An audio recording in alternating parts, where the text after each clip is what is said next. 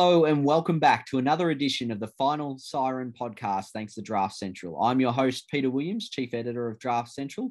And today, of course, I'm joined once again by AFL Draft Editor, Michael Alvaro. Michael, thanks for joining me. Thank you, Pete. Pleasure as always. So today we'll be recapping some of the other representative action that went down last week with the under-17 and under-19s in Queensland and South Australia. If you want to listen back to our South Australia and WA podcast, that was the last edition we did, and that'll cover that game in a bit more detail. Today we're going to look at, I guess, the next crop, predominantly anyway, the under-17s of Tassie and Queensland and the Sandful under-17 futures, as well as the allies effectively this year for Tasmania and Queensland who played off. So we're going to go through in order. Tasmania played off in a doubleheader, the under-17s and under-19s on Friday. So we're just going to run through a few of the key players and I guess how the game went down. So we'll get stuck straight into it. Tasmania travelled up to Queensland, obviously, to play in those matches. They went at Yeronga in the back-to-back games, as we said. It was a win each. Tasmania got up in the first one in that under-17s clash by 37 points. The score was 14-12-96 to Queensland's 9-5-59. And they were pretty impressive midfield performance. Michael, what did you sort of make of the game? Yeah, I thought Tasmania was really, really good. They were obviously dominant around the ball, as you alluded to there. And just their sort of run and cohesion as a unit was really impressive. And they sort of caught Queensland unawares in that game and were really dominant, obviously coming out with a pretty handy win too. So, they were free-flowing and had a lot of good smalls afield. So you look at guys like Riley Sanders and Colby McKercher, Seth Campbell, Jack Callanan, the latter two hit the scoreboard multiple times and were really dangerous up forward. And big Cameron Owen in the ruck was impressive. So they had a lot of movers sort of on each line that were quite handy. And then I think two of their standouts in terms of draft prospects for next year will be Tom McCallum and Lachlan Cowan. So McCallum, a elite running sort of tall forward, and Lachlan Cowan, a hard running halfback. So they're two really impressive players from the Tasmanian perspective, and there were plenty more there, as I mentioned. And pretty exciting stuff. And from Queensland, who were some of the players that impressed you? I think Riley McMillan was a standout there for the Maroons.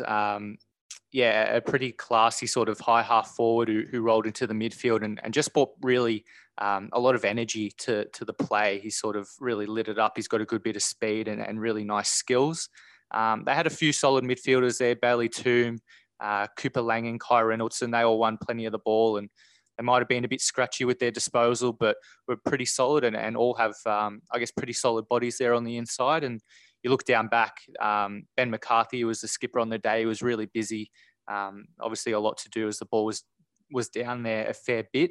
And you got guys like Levi Fife, and Liam Hughes. So, they were up forward and had a fair bit of the ball, presented nicely up, high up the ground, and did their best to keep the Queenslanders in the game.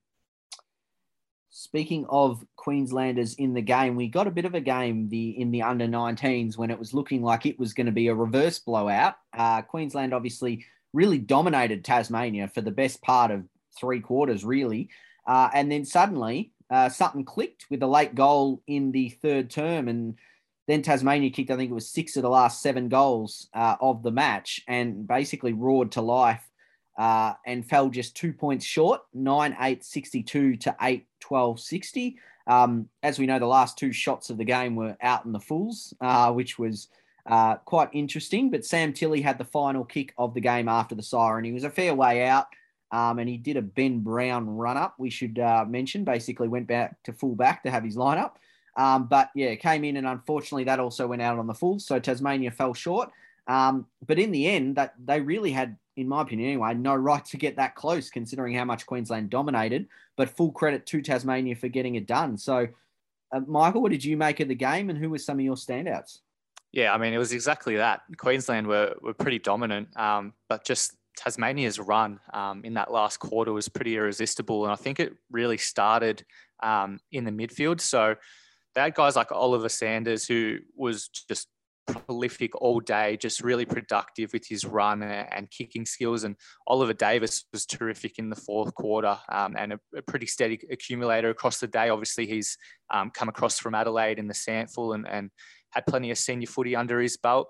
Sam Collins, another one who's been learning abroad a little bit. He's been featuring for Oakley in the NAB League. He stood up with a move forward in the final term. But, I think really a lot of their most impressive players are also featured in defence. So, Zach Morris, Baker Smith, Tyler McGuinness, they're all sort of intercept, rebound kind of players, and they had plenty to do, because Queensland's talls, they're pretty well developed and they're big boys. Will Bella, obviously, almost tipping 100 kilos. Jack Brisky's really athletic. He's an 0-2 birth, so they were quite good and found the goals. Then you look in the midfield, Toby Triffett, strong as always. And a couple of bottom ages too, Cody Harrington and Jasper Fletcher, really classy sort of players. They're ones to watch, and they were really good in this game as well. Definitely. And obviously we should also just briefly mention that the teams were without a few of their top liners. Sam Banks still out for Tasmania, and Bodie Uland and Austin Harris both missing for Queensland among that side. What we're going to do now is cross from, I guess, the eastern side of the country down south, where the SANFL under-17s had a clash on Friday night. So it was a big day of representative footy across the nation. So they were split into two teams, Team Blue and Team Yellow. Basically, it's just an annual sort of curtain raiser for the preliminary final. As we sort of alluded to in the last episode, if you listened, Jason Horne-Francis had a brilliant day out, or night out, I should say, for South Adelaide. So hopefully that got quite a few fans getting in early to check out this clash. But on this under-17s clash, we ended up seeing Team Blue winning by 4 points, 11-10-76 to Yellow 10-12-72. And it produced quite the dramatic finish, didn't it, Michael? Yeah, well, we spoke about, I guess, the thriller that was the Tasmania versus Queensland under-19s clash, but this one was probably even better. And the finish was a little more skillful given, neither of the deciding kicks went out of play. But, it seemed like Kobe Ryan had kicked the match winner for Team Yellow. He bombed home from just inside the 50 arc, but, at the very next centre bounce, Nick Sadler just broke away and kicked the match winner for Team Blue. So a couple of goals in the last sort of minute there and, produced that sort of dramatic finish you speak of. It was a pretty entertaining game otherwise in the second half. And Kobe Ryan, you briefly mentioned there, was far and away the best player afield in the game. So what was it about him that really stood out and perhaps some of the other standouts in the match? Yeah, Kobe Ryan was just unbelievable. He kicked 2 goals from midfield, played permanent forward in the fourth term, but just his work rate and athleticism was outrageous. Worked to all parts of the ground, could find it on the inside, on the outside. He showed his toughness, copped some really big hits throughout the game and popped up every time to keep on winning the ball, keep on using it pretty well. He's probably better by hand than by foot, at least a little bit. He could be more damaging, I guess, by foot, but he's just so classy. And he's going to be a top 5 or top 10 pick next year, you'd think, based on his bottom age form. Also for Team Yellow, plenty of contributors. You had guys like Alex Holt and Austin McDonald team up with Ryan in midfield. Patrick Weckett kicked a couple of goals up forward. Will Verrill was the captain, obviously the big ruck, really imposing force. And you look at guys like Taj Rahui, who's a really good runner, and Will Rowlands, both from Norwood there. They got a few tricks, so they showed them for Team Yellow. And I'll wrap it up. Team Blue, Jack DeLeon kicked multiple goals as we expect. He's an 05er who's just super dangerous inside 50. Plays a bit like Isaac Heaney, and obviously Nick Sadler, the game winner. Tyson Walls, really good runners. Tyson Coe found plenty of the ball. And a couple of talls, Jaden Matson, Harry Barnett, showed some pretty promising signs. Of just about spent all of my oxygen there, Pete, so I'll let you take back over. Definitely. You had a crack, which is what counts. Basically, that wraps up our representative podcast today. So we ran through the under-17s in both Queensland, Tassie, and, of course, the SANFL Futures, as well as the under-19s for the Tassie-Queensland clash. next week, it's going to be Tasmania and Queensland teaming up to take on South Australia, I should say this Sunday. And then, of course, South Australia up against WA again for the under-19s the following week. But for our time today, that's all we're going to run through on the Final Siren podcast.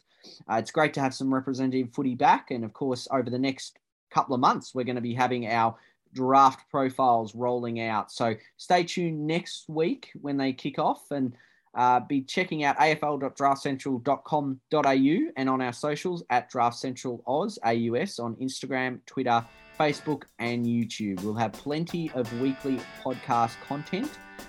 It's going to be an exciting time. So, Michael, once again, thanks for joining me. No, thanks, Pete. Not at all. Really looking forward to even more representative action and getting stuck into the draft profiles. Certainly. So until next time, make sure you're following us and